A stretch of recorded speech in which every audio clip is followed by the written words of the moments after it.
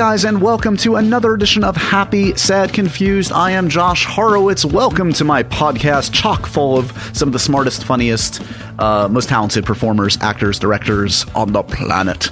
And this week's show, we've been experimenting lately, if you've noticed. We've been experimenting here in Happy, Sad, Confused. We're pushing the boundaries of podcast entertainment. Not really, but we're trying new stuff out. And this week, as we've done in previous weeks, we've got not one, but two interviews for you, and not one, not two, not three, but four guests. Two pairs of guests visited my office this past week, and I'm thrilled to bring you kind of four of my favorites. They really are. So the main event coming up a little later is the first extended sit down that I've had on the podcast with the amazing Melissa McCarthy and her husband, Ben Falcone. A little background on them quickly. They are the force behind the new film, The Boss, which opens in theaters Friday, April 8th. If you're listening to this today, when the podcast comes out, it's out. Go see it. If you're listening to it after the fact, it's been out. Go see it. It's really funny. Ben and Melissa go back way back to the Groundlings. They met there at least, I think, 15, 16 years ago, and are a lovely couple. Super funny. They directed, Ben directed Tammy, starring Melissa, and this is their newest collaboration. We talk about a lot of things, including, of course, we get into Ghostbusters, which is coming out later this summer with Melissa. Truly adore this couple, and it was a lot of fun talking to them. But before we get to that kind of main juicy interview, we got kind of like a smaller one, a little bonus for you guys. Truly two of my favorites, one returning guest, one new to the podcast, the amazing Sam Rockwell and Anna Kendrick. They are starring in a new film that, again, out on April 8th, today, if you're listening to this on Friday. Mr. Right is the film. It's kind of a quirky comedy action movie in which they play love interests to each other. Sam plays a kind of a killer hitman kind of type. Super fun, and they're both amazingly charming in the film, and of course, amazingly charming on this podcast. Had a lot of fun just kind of catching up with the two of them, who I've been, lucky enough to talk to many times over the years and done a ton of sketches with, etc. So, and you'll hear us reference, we actually, after the podcast, taped a new after hours sketch, which by the time you listen to this may or may not be up on MTV's YouTube channel. So if it's not up yet, keep checking, or check my Twitter feed. I'll tweet it out. We shot an amazing little sketch because they are both two of my favorite comedic performers and always game to play. So I guess without any further ado, I'm going to let the first interview take hold of your brainwaves and your eardrums. Here is the two of my favorite actors working today, Anna Kendrick and Sam Rockwell. Check it out.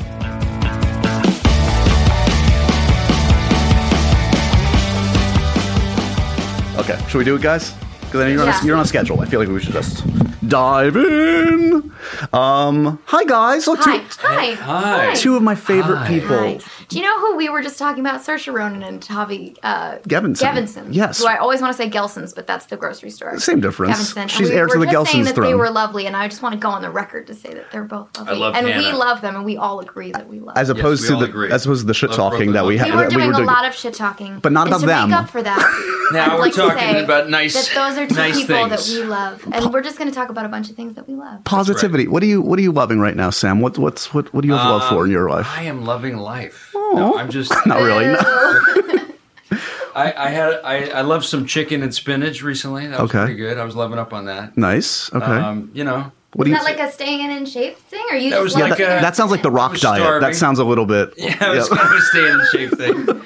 I love it. Trying to fit in the suit thing. Right. Well, you are one of those people who, like, you're in a time warp. Am I? Like, Elle Fanning's in a time warp. Maggie Smith in a time warp. There are some people who've just been the same age forever.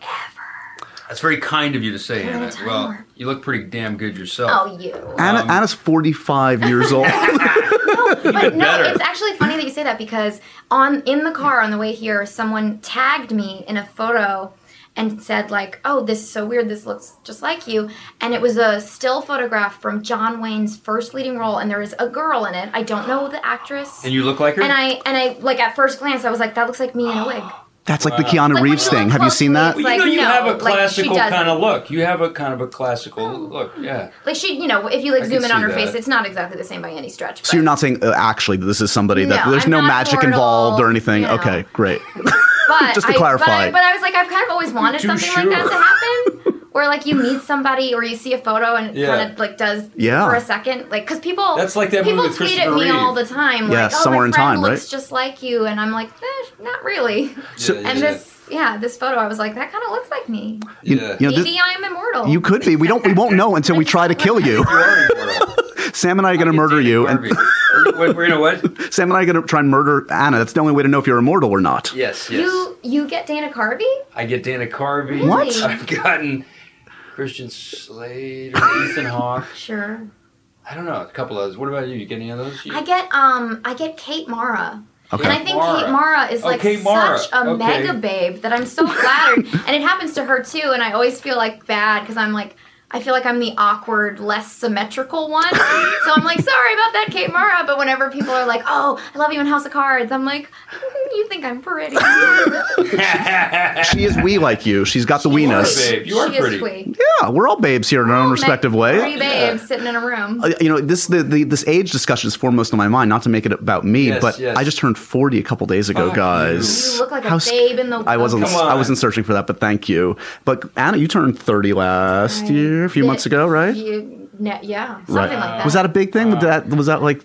No, it was, because, like, basically since I was in my late 20s, I felt like, well, this is 30s. Like, it's just, like clinging to the idea of being in your 20s when you're 27, 28, 29. It's just like, I was in my 20s when I was, like, 24. Right. And now it's like, I'm basically 30. Like, no one's going like, oh, my God, you're so young. Right. Like, I don't even know what to talk to you about 28 years old. So, I didn't feel weird about turning 30 at all. Was there a big one for you, Sam? A big age or one that you're dreading in the future? I'm so old. No. I'm so much older than it. I'm like, 40 was good. I like 40. Okay. I actually thought 40 was my favorite age, and I wish I could have just stopped the clock at 40. So you're saying basically the last couple days are the last of my life. Apart after 40, oh, especially God. physically, but 40 was really like perfect. Everything kind of came together. So you've got 10 years left of happiness, Anna. I've got Good none to know. left. Yeah. I'll spend it wisely. Yeah, 40's good. 30's good too. 33 was very good. Why is that? You felt a little Jesus-y, Well, this is Jesus' age. Yeah. And I don't know. It was a good year for some reason. It was a good year for me. Yeah. 33 and 40.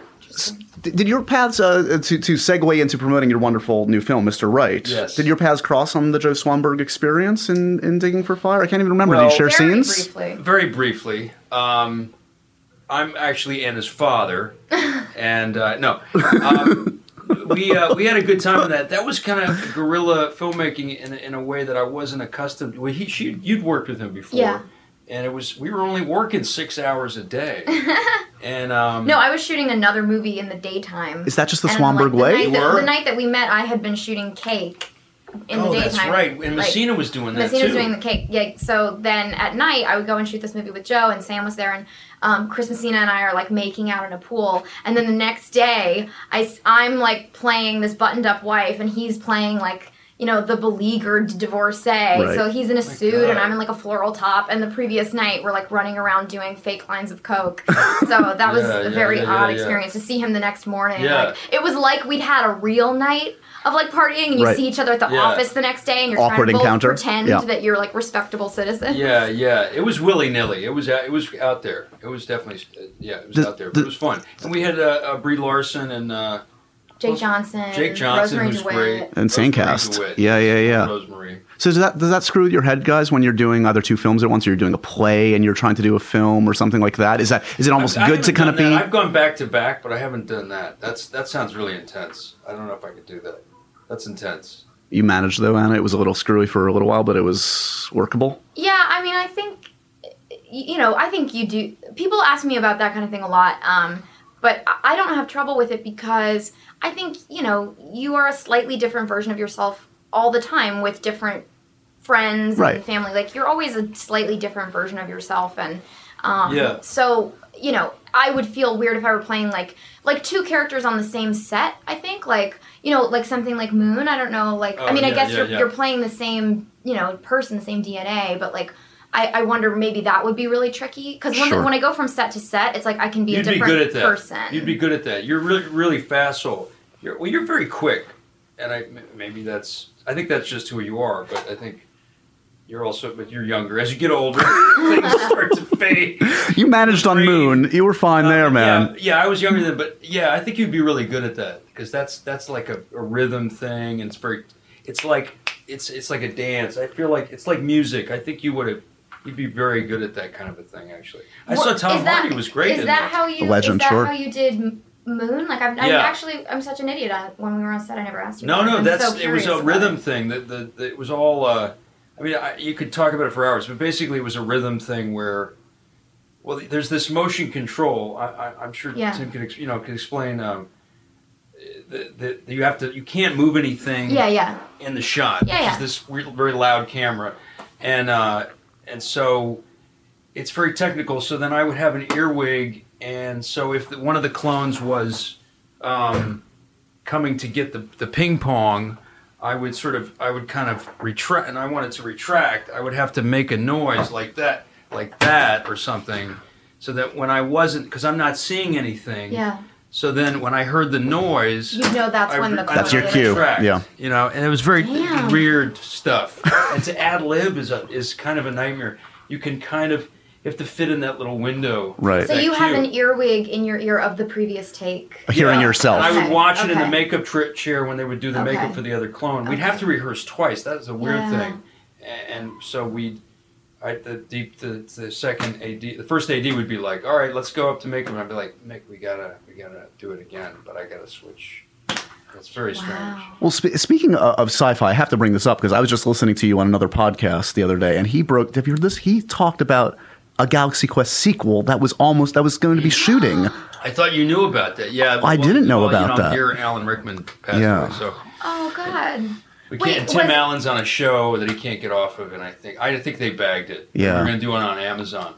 Oh my God, I love that. I was growing a mustache. I was growing up. It's a. Thanks for saying that. We all adore that one. That's a heartbreaker. What can you tease anything of what the story? That was the first date I ever went on. Really? Ever in my life, first date ever movie. I went to see you in Galaxy Quest. Are you kidding me? Yeah. Sitting there going. I didn't want to ask how old you were. Are we gonna kiss? Is he gonna kiss me? That's adorable. In high school. Was amazing. Was Justin coming back too? In fairness, he didn't kiss me, so maybe it was not a first date. Maybe my first date was much later. Yeah. Well, did you eventually kiss him? Because maybe it set it up. Maybe we did. Yeah, we did eventually kiss. Yeah, it's maybe good vibe, like very sexy movie. Eventually, it was going to get. Tony Shalhoub and Missy Pyle. That's a beautiful, nice romantic thing. Yeah, probably not biologically sound, but yeah. Was Justin coming along too? Was everybody on board? Justin was going to do it. Yeah, Justin was. You know Justin Long, right? I met. He was going to do it. Yeah, so it's crazy.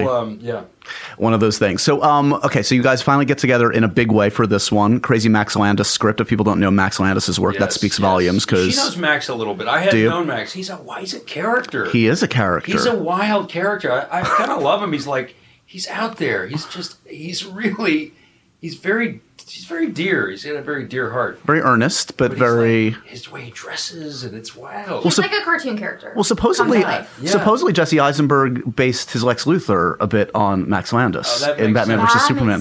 That makes a lot of sense. That's amazing. In so many ways. Is Max going to be there? Because it is with Max, you're like, I don't know, are you a hero or a villain? Right. It could go either way. Yeah. So what does this is this one of those scripts that then pops off the page? Like, this is a unique, interesting dialogue that's worth It was, right? It was a dialogue-driven script. Yeah. I mean, it was character-driven and we got to play real, interesting characters, three-dimensional kind of wacky people. Yeah. So it was fun. It was a lot of fun. Have you guys had to do like a romantic relationship or something, or a sex scene on film with somebody that you actively disliked? Yes. How'd that go? It was really... Oh, I should have just said no. Oh no. Combing through the IMDb. It wasn't like a big sex scene per se.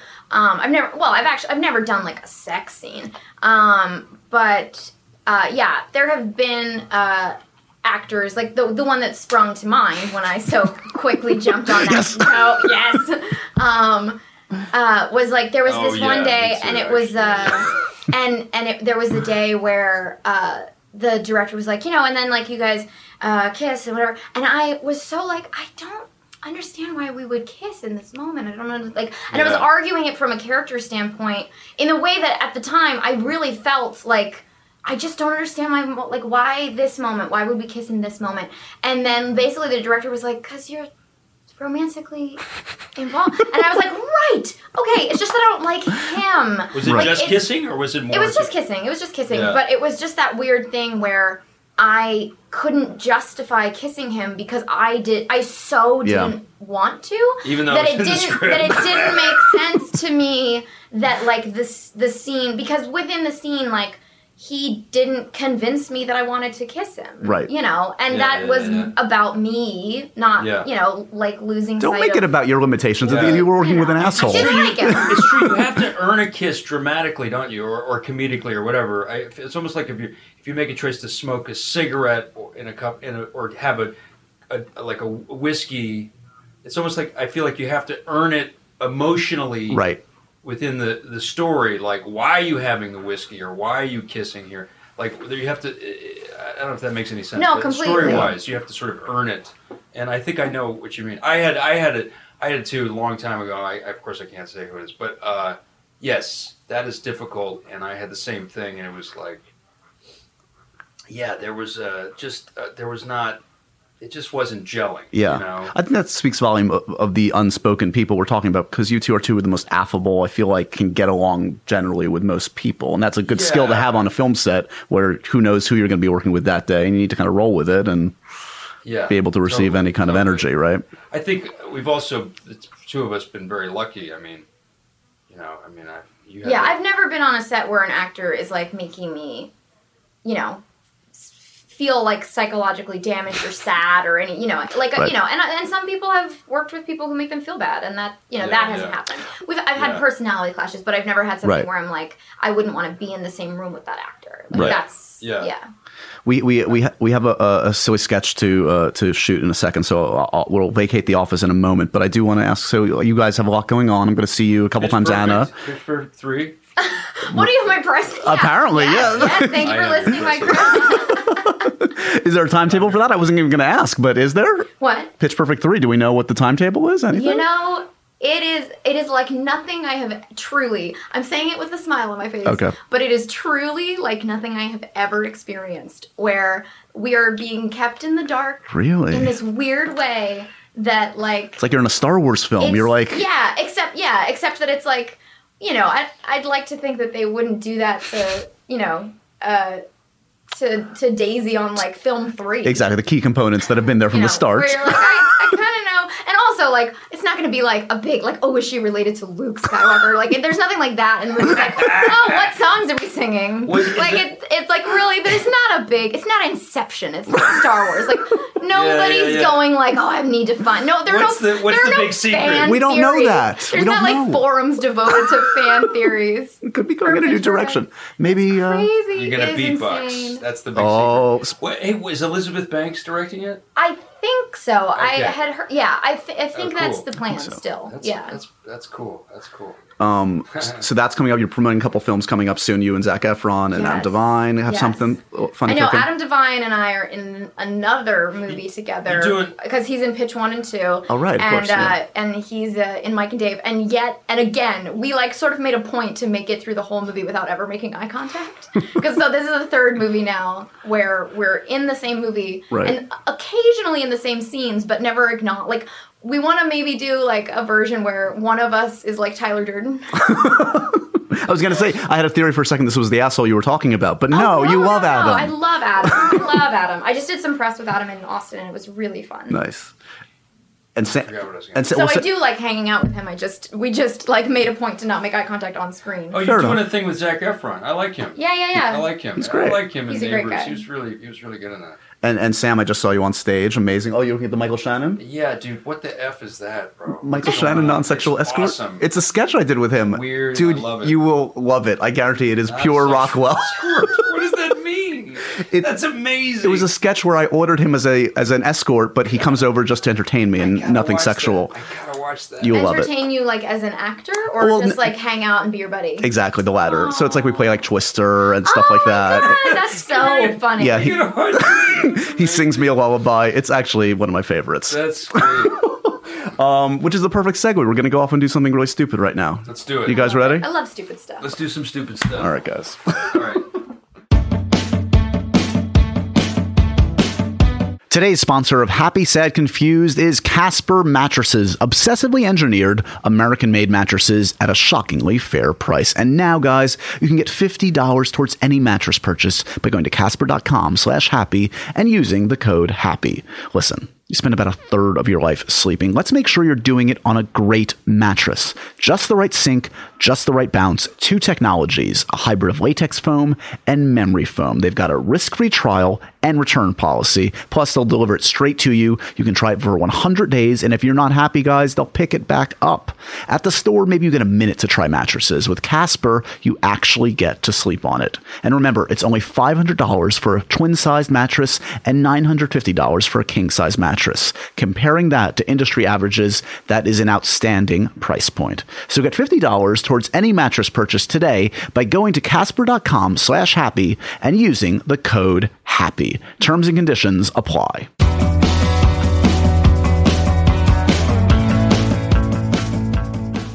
Coming up next on Happy, Sad, Confused is the main event, our big interview of the week. It is the comedic dynamo, the comedic force, one of the most popular actors working today, Melissa McCarthy. She, of course, came to prominence thanks to her Oscar-nominated performance in Bridesmaids. Yes, they got an Oscar nomination. That's how big a performance it was and how much of a ripple effect it had in the film industry. And since then, she has been killing it with films like The Heat and Tammy and Identity Thief, and now with The Boss, which is out right now and coming soon in Ghostbusters. So it was a real honor and pleasure to talk to Melissa, who's one of the sweetest women I know in the business, and it kind of belies her persona on screen, often playing like the aggressor, the crazy kind of aggressor. And in this new film, The Boss, which is directed by Ben Falcone, her husband, and co-written by the two of them, she plays a really fun character by the name of Michelle Darnell, who is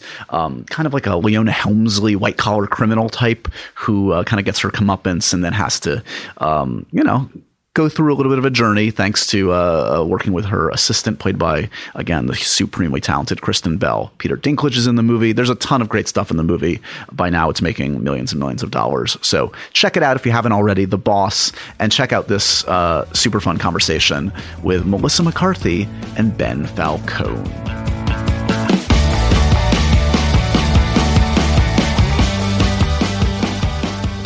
Do this a lot. Yeah, please. You get to get nice and cozy. I'm not used to duos. Usually, the only other pair I've had are Phil Lord and Chris Miller, and as far as I know, they've never had sex with each other. So we're in uncharted territory. That we know of. Oh my god, that's funny. Well, I would hope you would recognize that one. Come on. Melissa just pointed. Yeah, Vigo the Carpathian. There we go. No official introduction, but it's good to see you both. Well, thank you. Likewise. Thank you. Thanks for coming over today, and congrats on the film. It's super funny. It's Thank you. amazing. Thanks.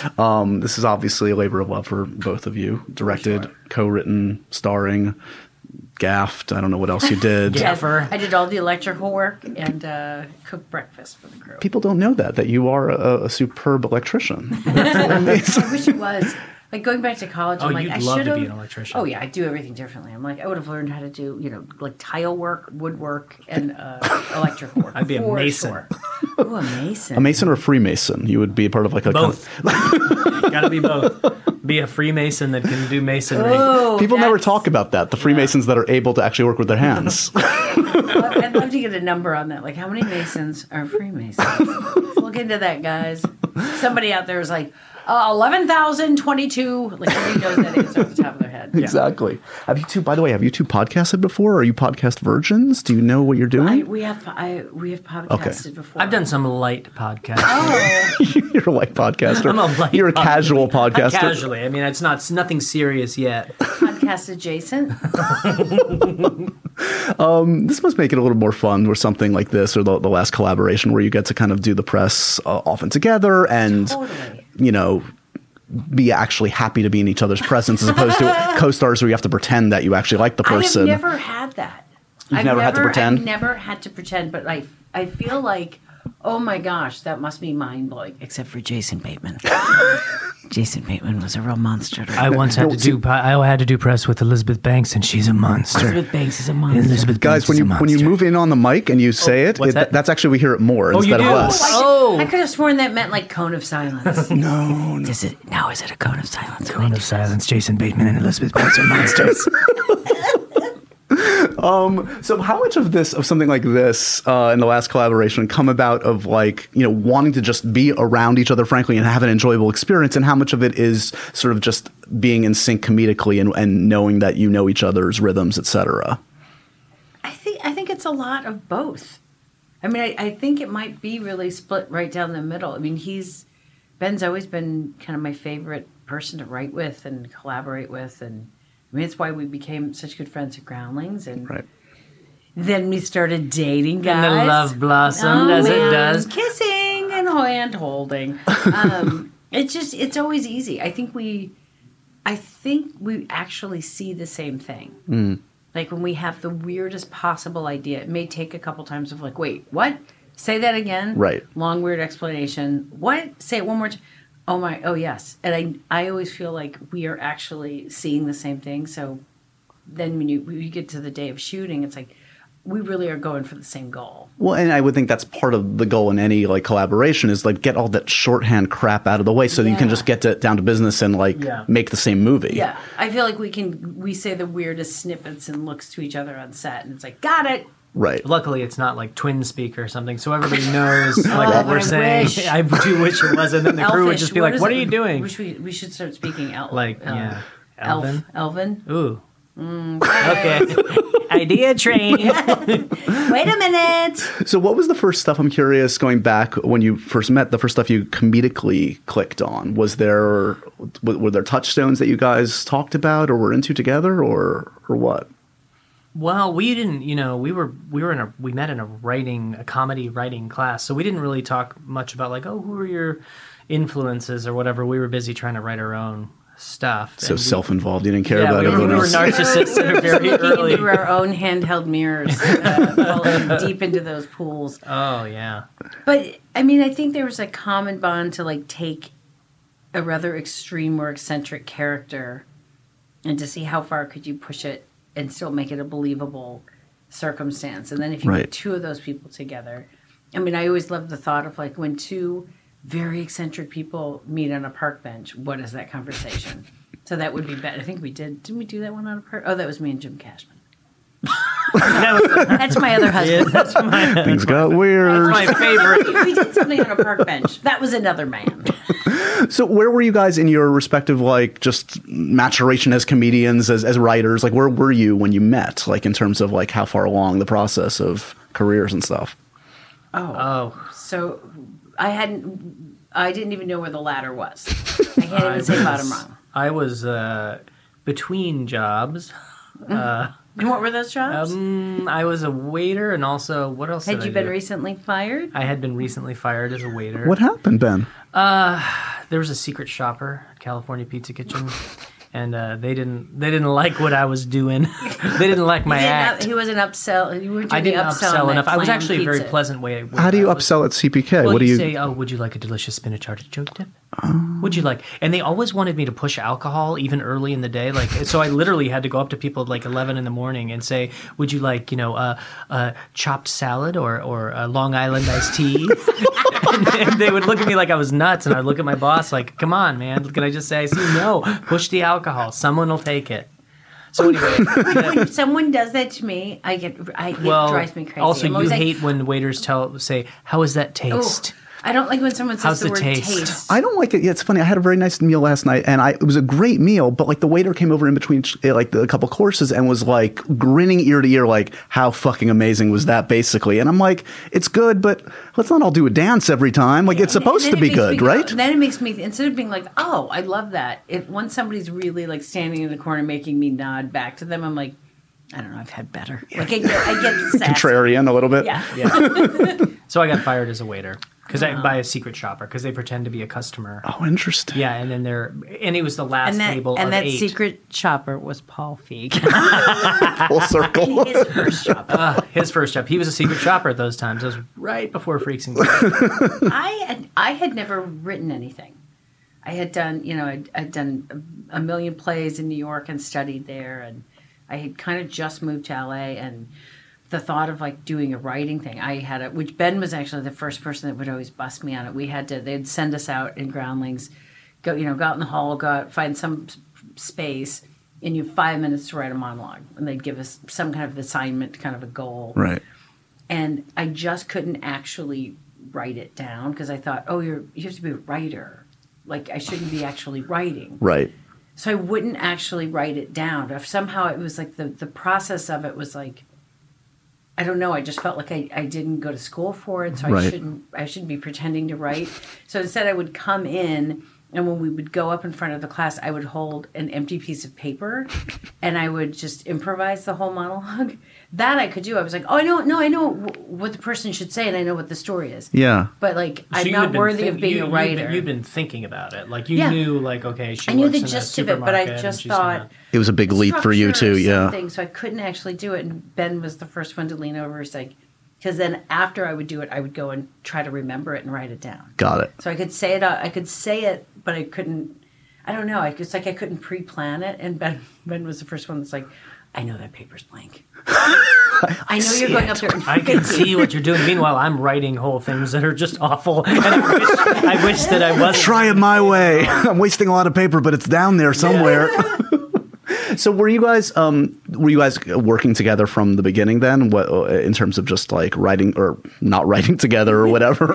Yeah, no, we wrote sketches, a variety of sketches that were terrible and some that were pretty funny, and we wrote from our first class, and then we had another class we had to do, and we wrote there too. And then between classes, we would, as we all do, we would get like, what was it called? Was it Barefoot Comedy? Oh yeah, we started a comedy troupe with Dax Shepard. Dax Shepard was in it. Nat Faxon, Oscar winner Nat Faxon. That's right. Oscar winner Jim Rash. No, he wasn't in it.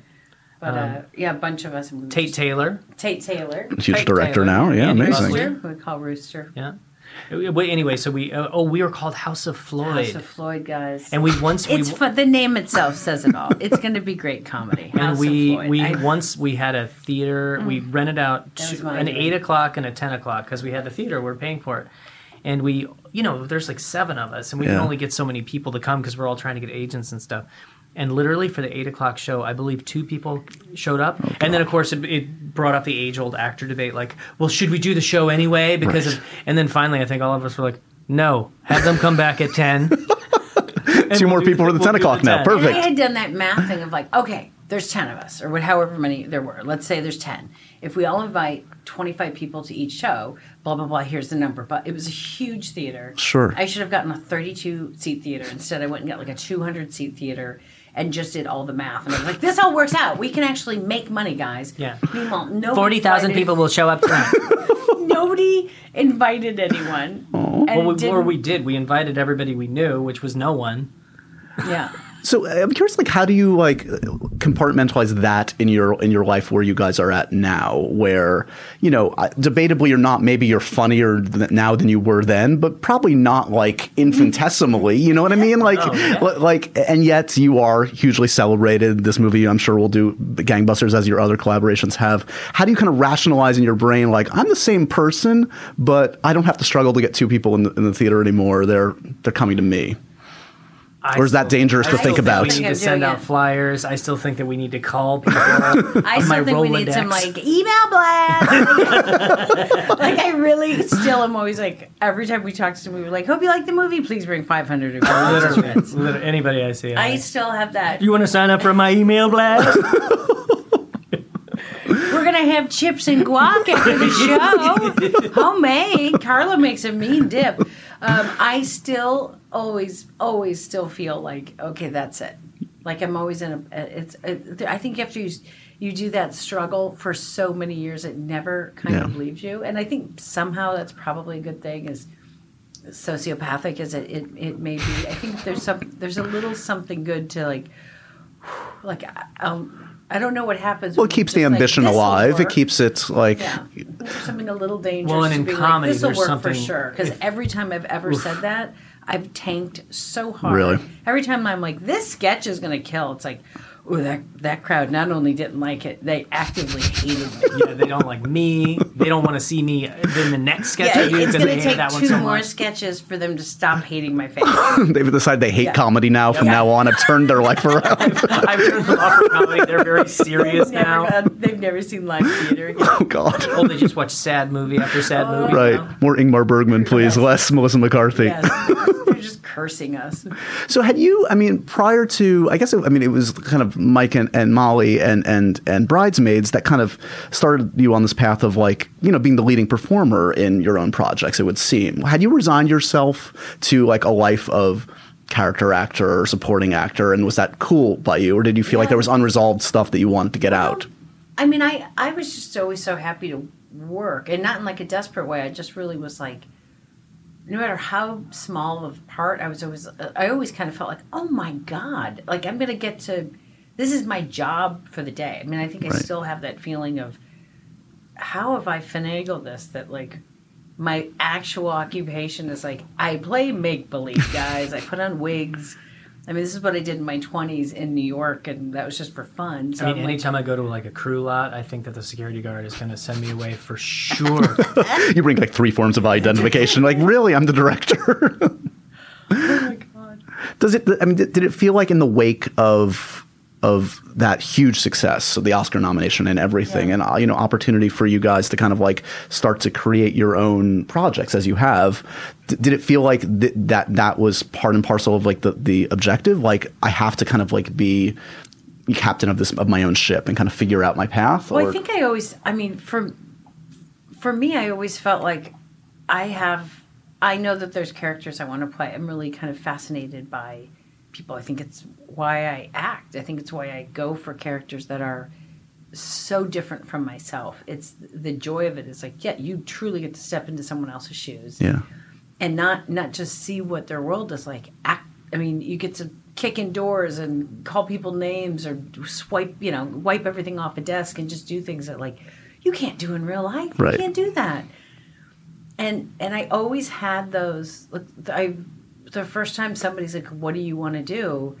I do feel like I was ready with an answer. Mm-hmm. Like I knew exactly the kind of women and the kind of stories I wanted to do, and it blows my mind. But also I knew, and I had been writing enough at Groundlings that I was like, I like doing the stuff I generate, right? Because so many of the things I read, I just didn't understand what was funny, and so many times with the female parts, I just thought, oh God, I'd love to play the friend. I'd love to play that guy's role, right? Where there's actually a character and there's faults and he's got quirks and he's not perfect. Which is what you got to do in Bridesmaids. It was just everyone had a character. You were just all female. Yeah, Annie and Kristen wrote people. They wrote real 3-dimensional, flawed, strange people, and it's funny that it's such a great movie. I still love it. But everyone acted like, it had cracked the world open. Right. I'm like, it's just that somebody finally wrote real, like, we're supposed to all be pretending to be real people. That's that's the bottom line with acting in a movie and why we go to see a story. We want to hear a story about other people. So to me, it's more shocking when people don't do that. Or you see 3 funny parts and then, like, there's 3 crazy guys, and then there's one woman that I'm like, boy, she has no perspective. It's a character trait as opposed to, like, a human being, right? It's like, the guy is, like, angry and sullen and bitter, and then the woman's description is, like, leggy. Like, that's not a character trait. Right. It's a more physical often description. than not, she's a bummer, too. Like, that's the Ralph, don't be such a child. Like, a bunch of that. Like, while he's doing all these fun things, he's getting to, like, throw, gum at the wall or whatever, and she's like, oh, my walls. I just had that painted. It's like, I'm like, if there's 3 weird guys that hang out with a woman, it's like, I bet that woman's pretty weird, too. Yeah. So it's nice that I, to be able to build my own characters and build this world is beyond a joy.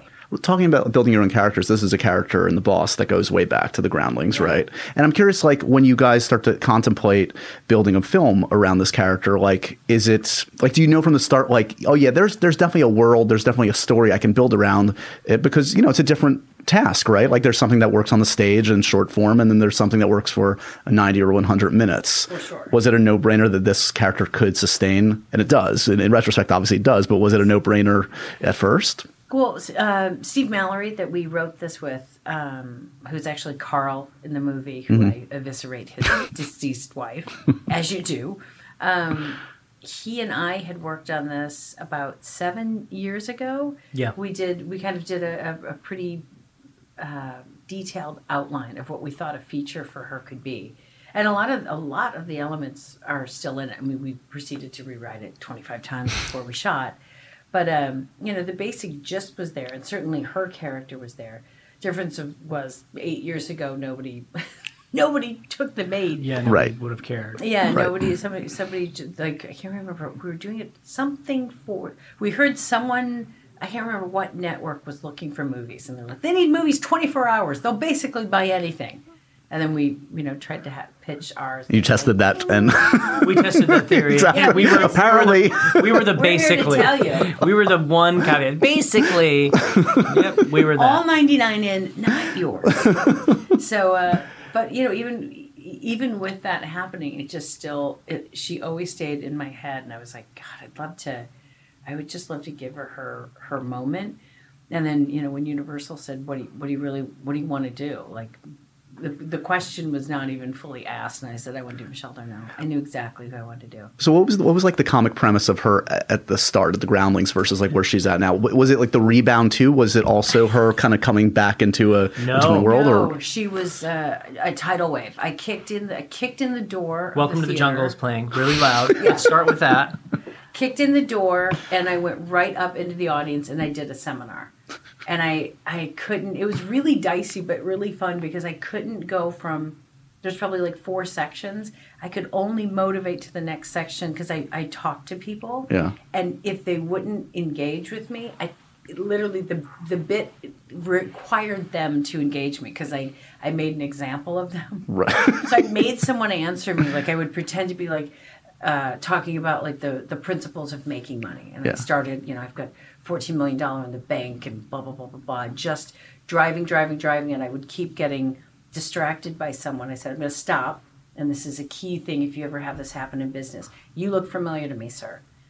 If you run into someone you know, you're doing it for a reason. And in business, that might be the most important contact. Figure it out. So I would take some person and say, now, how do we know each other? And people were always like, no, please don't pick on me. I'm like, I'm not picking on you. And I couldn't so I would grind them down and be like, where do you get coffee? Where do you do this? And I would go through this whole series of things. Finally, where it's like, that's it. We go to the same gym. And then I would turn back around and say, rule number 1, pick some sucker out of a crowd and make them think they're special. So I would use them. But I couldn't. And it's a miracle. And then the other people wouldn't want to answer. It was so strange. But some people really, really raked me over the coals. But she was really successful. You saw her kind of manipulating, and it was still a self-help seminar of how to make money. Have you ever, whether for research or for fun or whatever, like read up or the Tony Robbins, the whatever, like? I've read little bits and pieces, but I had such a weird feeling for, I think, how she did it, and it was more like charisma and charm that I was like, I don't think we're gonna get into the. It was less about the actual business speak because, boy, if you needed help from me with the business, like, rule 12, the 12 steps of business, I'd be like, oh man, all our business speak still sounded like it was year 1 at Groundlings. By the binary, I don't know business Everybody, words. Whenever there's an office scene at the Groundlings, somebody goes, here's the Anderson file, and they walk off really the fast. Infamous Anderson file. Because nobody knows. There's probably 700 scenes at Groundlings that involve the Anderson file. All the secrets of the earth are in the Anderson file. Mr. Pritchett is upset. Bye. But there is something, I mean, it actually brings me back a lot to like my childhood of watching like I know you've referenced Leona Helmsley. I growing up in New York, like she was like huge. Especially when I was writing this, that's someone who I've always had a fascination with her. Yeah.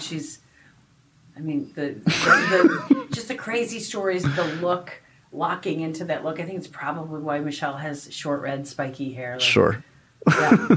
There's also, I mean, is there any influence, do you think, of things like, I mean, again, kind of the fish out of the water, her kind of comeback, her kind of like comeuppance, like I think back to Trading Places and that kind of thing. I mean, are those touchstones at all that enter into your mind when you're approaching this, or not really? Those are some of my favorite movies, back in the, that sort of thing of like somebody who has a fall and a rise, and that was a good movie. Really good movie. I mean, for me, it's structurally in a film, I love to watch someone who seems to not need anyone to watch them finally crumble. And then as an audience member, I love to hopefully like the person enough that I find myself rooting for them. Right. And I love when a character is really, really flawed and you love them anyway. Like, that's the biggest hat trick to me. It's what I love. Like, if you're like, I don't know why I like her. She's saying awful things. Right. She's doing the wrong things, but I find myself sitting here rooting for her. And I think when you do that, like I love to love the unlovable character. Character. I don't know what it is. It's like I don't know why I like feel it more or something. It's like a degree of difficulty. It's like the Greg Louganis dive 9.9. You're like, I'm going for it. And when it works, it must be so rewarding. When it works, it's a blast. And I always, especially if I really love a character, if I love playing a character, I also usually am quite in love with them.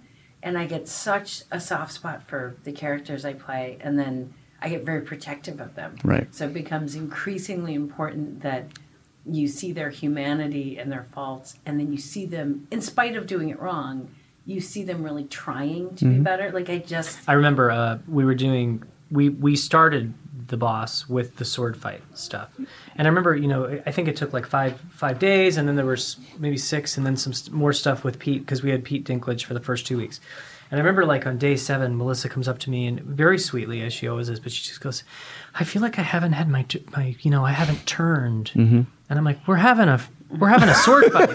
When are you going to do your turn? She's not all bluster, yeah, and she was just so concerned. And I was like, well, you're going to get to do it. We're not shooting in order, but it's a real mind swirl. It really never is. do, but I'm always just like, I feel like I'm just being aggressive. Right. Well, yes, because you've been swinging the sword for 5 days. Peter Dinklage, poor Peter. Yeah, but I think it's a mark of kind of what she's saying is that she loves these characters so much, and she, so when I hear that, obviously, first of all, I just think it's sort of great that she cares so much and is asking it, and I wish everybody would, and everyone really kind of does, but it makes me happy that she's like that far into it, that she's concerned, like, I haven't done it yet, and I'm like, we have 38 more days. We'll get there. Yeah. You mentioned Peter, and Kristen Bell is excellent in this. I mean, is there kind of like a criteria in terms of, is kind of one of the only criteria, like if they're willing to play, if they're willing to kind of like have no vanity or just go wherever they need to go? I mean, did you know Peter or Kristen prior to this and know the lengths that they would go for comedy? We did not. We do. We like to chat with people, meet people, really get a sense of people before we work with them, just because, just in case. Yeah, you want to, yeah, exactly. Right? You know what I mean? Because lovingly, it's a crazy check. You're looking for the scary something behind the eyes, right. Like, wait. Yeah. So if we even, start to chat with somebody, it's because obviously we're huge fans. We're huge fans of so many people. There's so many more people we'd love to work with for sure. But, that... Yeah, I mean, so the criteria being, first, they have to be an awesome actor. Right. B, it's a comedy, so we have to see flashes of that they're really funny. And even Pete in Game of Thrones as Tyrion, like sometimes he's really funny. Right. And then C, we have our lovingly said crazy check, and both of them passed with flying colors, or they were so crazy, or we're all crazy. I'm not sure. We're all equally crazy, but yeah, I think there's something too, because we work in a style that's pretty loose. Right. I mean, it's strange because we obsess over the script so much. I mean, the way we obsess over the script, we write and rewrite and rewrite and rewrite until we start shooting. And then every single night, after we've shot all day, we rewrite the pages for the next day. And then in hair and makeup that morning, we will usually sit and rewrite them again. Right. and then we get to set and do that once, and then we're off the rails. So it's like it's almost insane that we work so hard on the script, but I'm always like. But it helps you understand the scene, though. It helps you get there. Yeah, if you have that path really strong like that, then you can go off and hiring these great people. It's like you do want to make sure that that's not going to rattle somebody, and that they're so willing to be like, yeah, let's roll the dice. Like, I don't know what's going to happen. Neither do I, and I'm fine with that. And they have to trust you just as much as you trust them. Totally. Because the minute we've got it, like once, maybe twice, I'm like, okay, so it seemed like this part was really fun. So maybe could we like start to go in that direction? And Peter, I don't think had done a ton of improv before this movie, and he took to it really quickly and just enjoyed it. I think Kristen had. He's also, both of them are great at it. Yeah. But Pete is such a kind of impressive actor. Yeah. He has just a presence, and literally like there's an energy coming out of him that is remarkable. But to find out, like, he truly, truly is, I would say, that one of the top 5 funniest people I've ever met in my life. Yeah, which was quite a dry wit, right? Oh, like a very like crushingly funny, and him and Tim Simons got along so well, like just kind of creating this family atmosphere.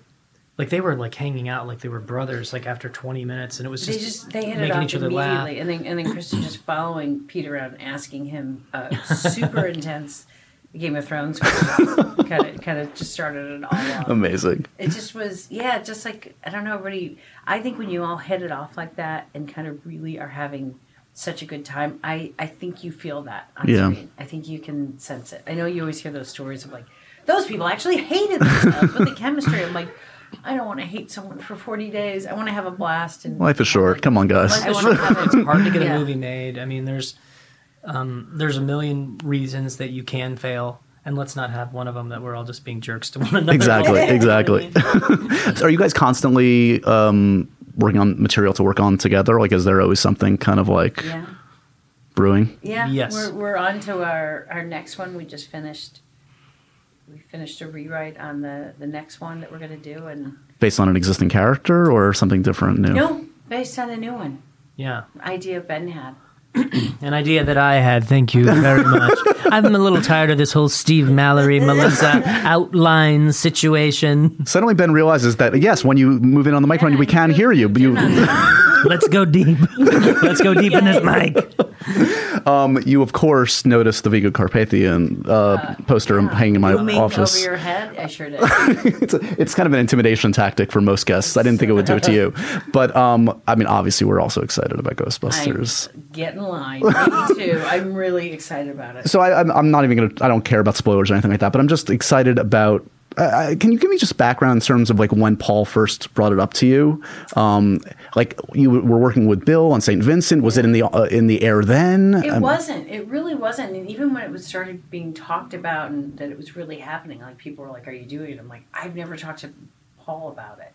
I think I just didn't. I didn't know. I was like, "Oh, I'm hoping I'm getting a call." Who you gonna call? See what I did? That's from Ghostbusters. That's from Ghostbusters. Ghostbusters. I just loved, first of all, I think Paul's aesthetic, Paul's sense of comedy, his sense of story, his ability to pace something, brought to something, if the original Ghostbusters didn't exist, which by the way, I love, I'm a huge fan of them. I've shown my kids, they thought it was like the coolest thing ever.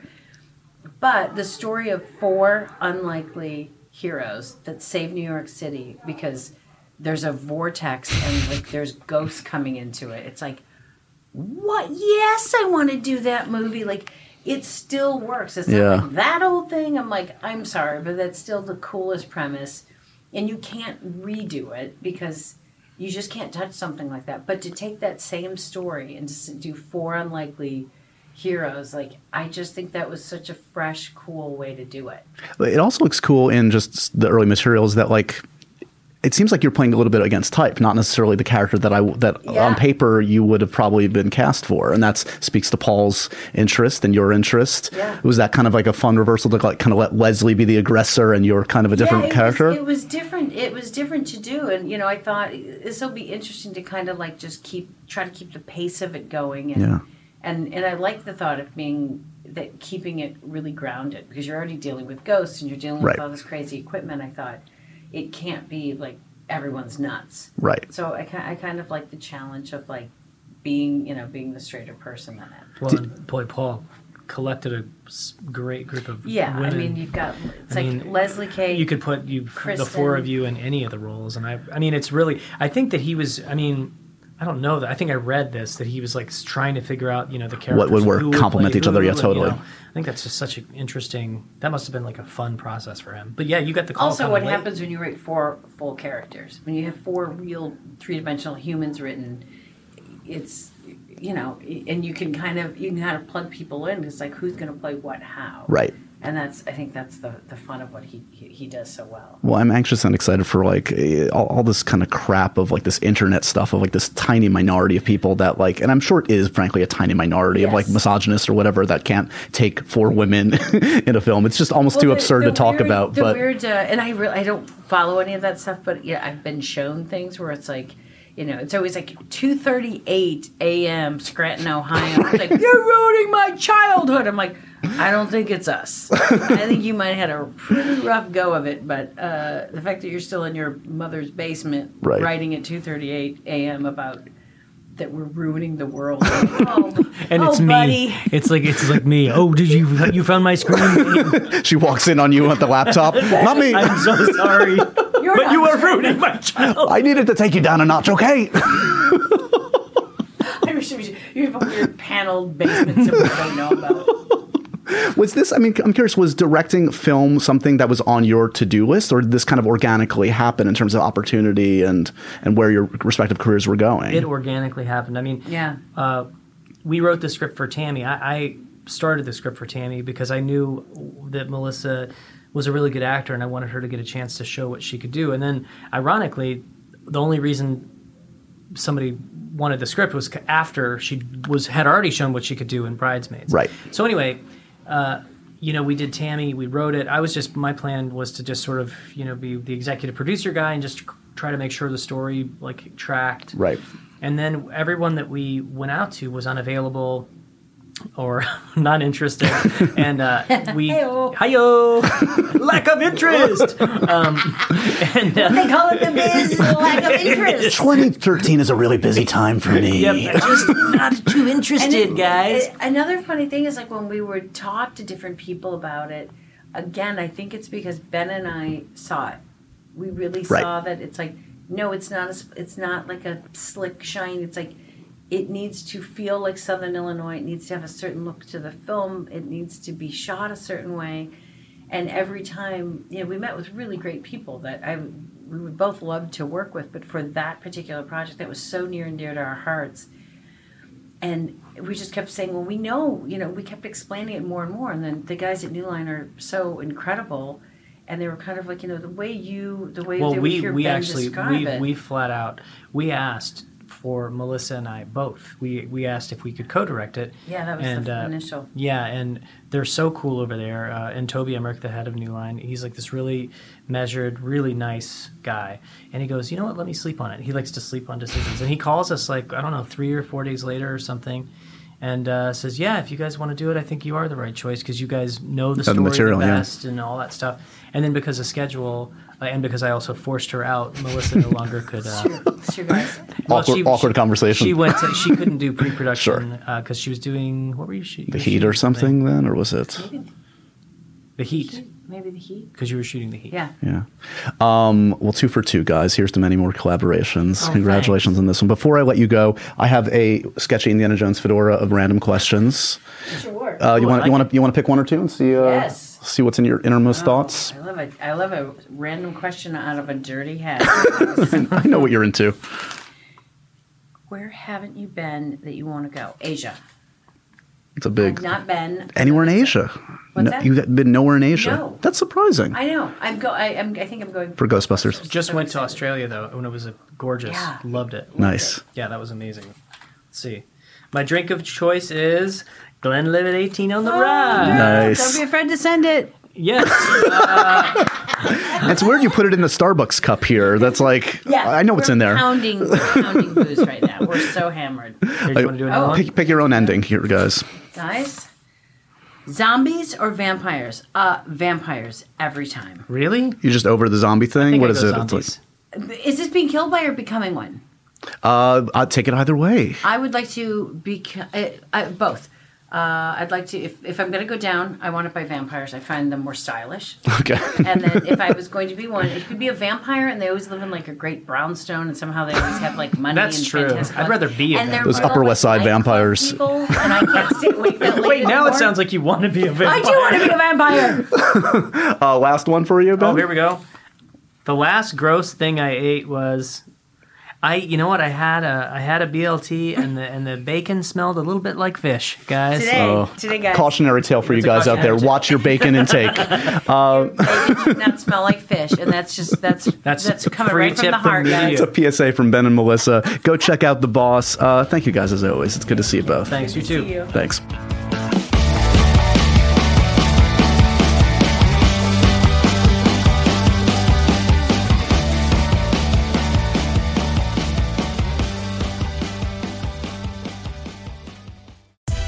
Hi guys, Danielle Schneider here. Eileen, you've done it again. As you know, Casey Wilson and I are obsessed with all the Real Housewives. Eileen would be the cheapest, best date because you could give her Claire's and she would think it's Cartier.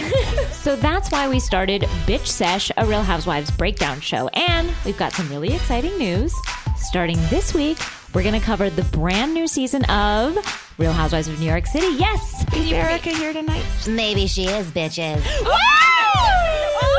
So look for new episodes every Thursday morning. Bitch Sesh is coming to the Big Apple, only on Earwolf. On this podcast, I'll admit you come off like a little nasty.